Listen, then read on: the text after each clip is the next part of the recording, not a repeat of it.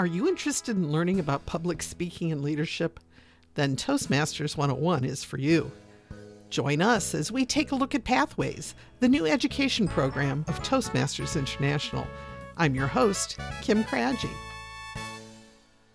In Pathways, each level has a series of projects that you are expected to complete. In order to see those projects, you have to permit a pop-up window to open in your computer.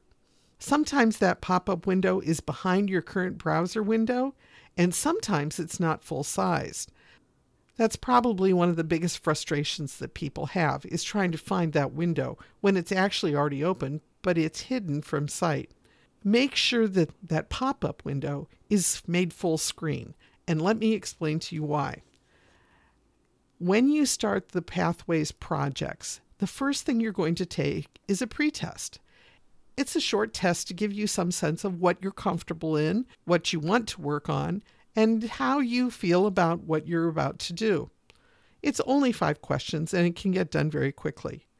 These tests need to be full screen. Make sure you open the pop-up window all the way because the instructions are on the bottom of the screen. But with the tests, you go through each of the 5 questions and then at the bottom of the page you see a button that says Submit.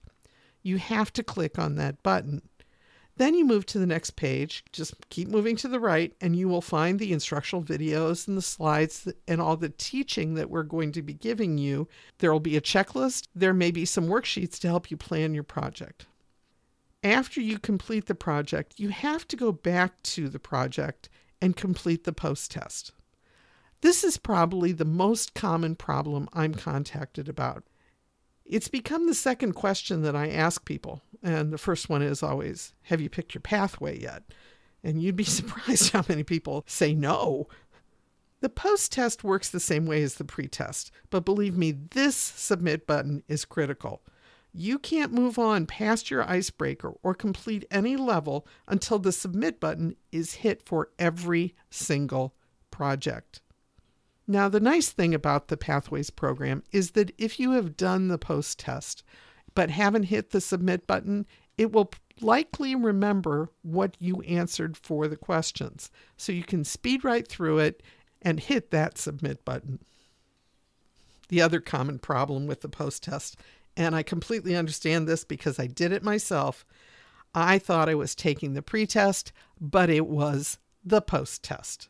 I had scrolled through the entire project to see what the speech requirement was, and then when I went back to it, I filled out the post-test, not the pre-test, and there you go. All of a sudden, Pathways is reporting that I've completed the project. I hadn't completed the project. I hadn't even started yet. If you've done this, you are not alone. It happens a lot. If you're on any of the Facebook pages, I think the question probably comes up once or twice a week. Now, if I were running Pathways, those 2 tests would look significantly different, just to avoid this problem, because Toastmasters International is not going to go in and change it for you. Don't worry about this. I believe you're an honorable person and you made a mistake. Toastmasters International is not going to spend time fixing this. Your vice president of education or the other Basecamp managers can't fix it. The only thing you can do is to complete the project anyway. Don't submit your level completion request until you've completed the project. If you want to let your VP Ed know what you have done, go ahead. There are some reports that the Basecamp managers can access and run that will report what members have completed, and your mistake might show up on that completed task report. It doesn't matter. Just do the project. In the end, it is the job of the Vice President of Education to make sure that everyone is progressing in the Toastmasters Pathways program. If you're having troubles, if you're having problems, talk to that person. They can help you.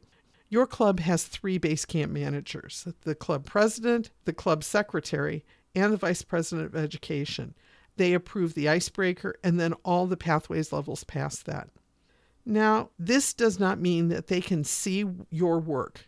They don't have access to your files or any of your personal data.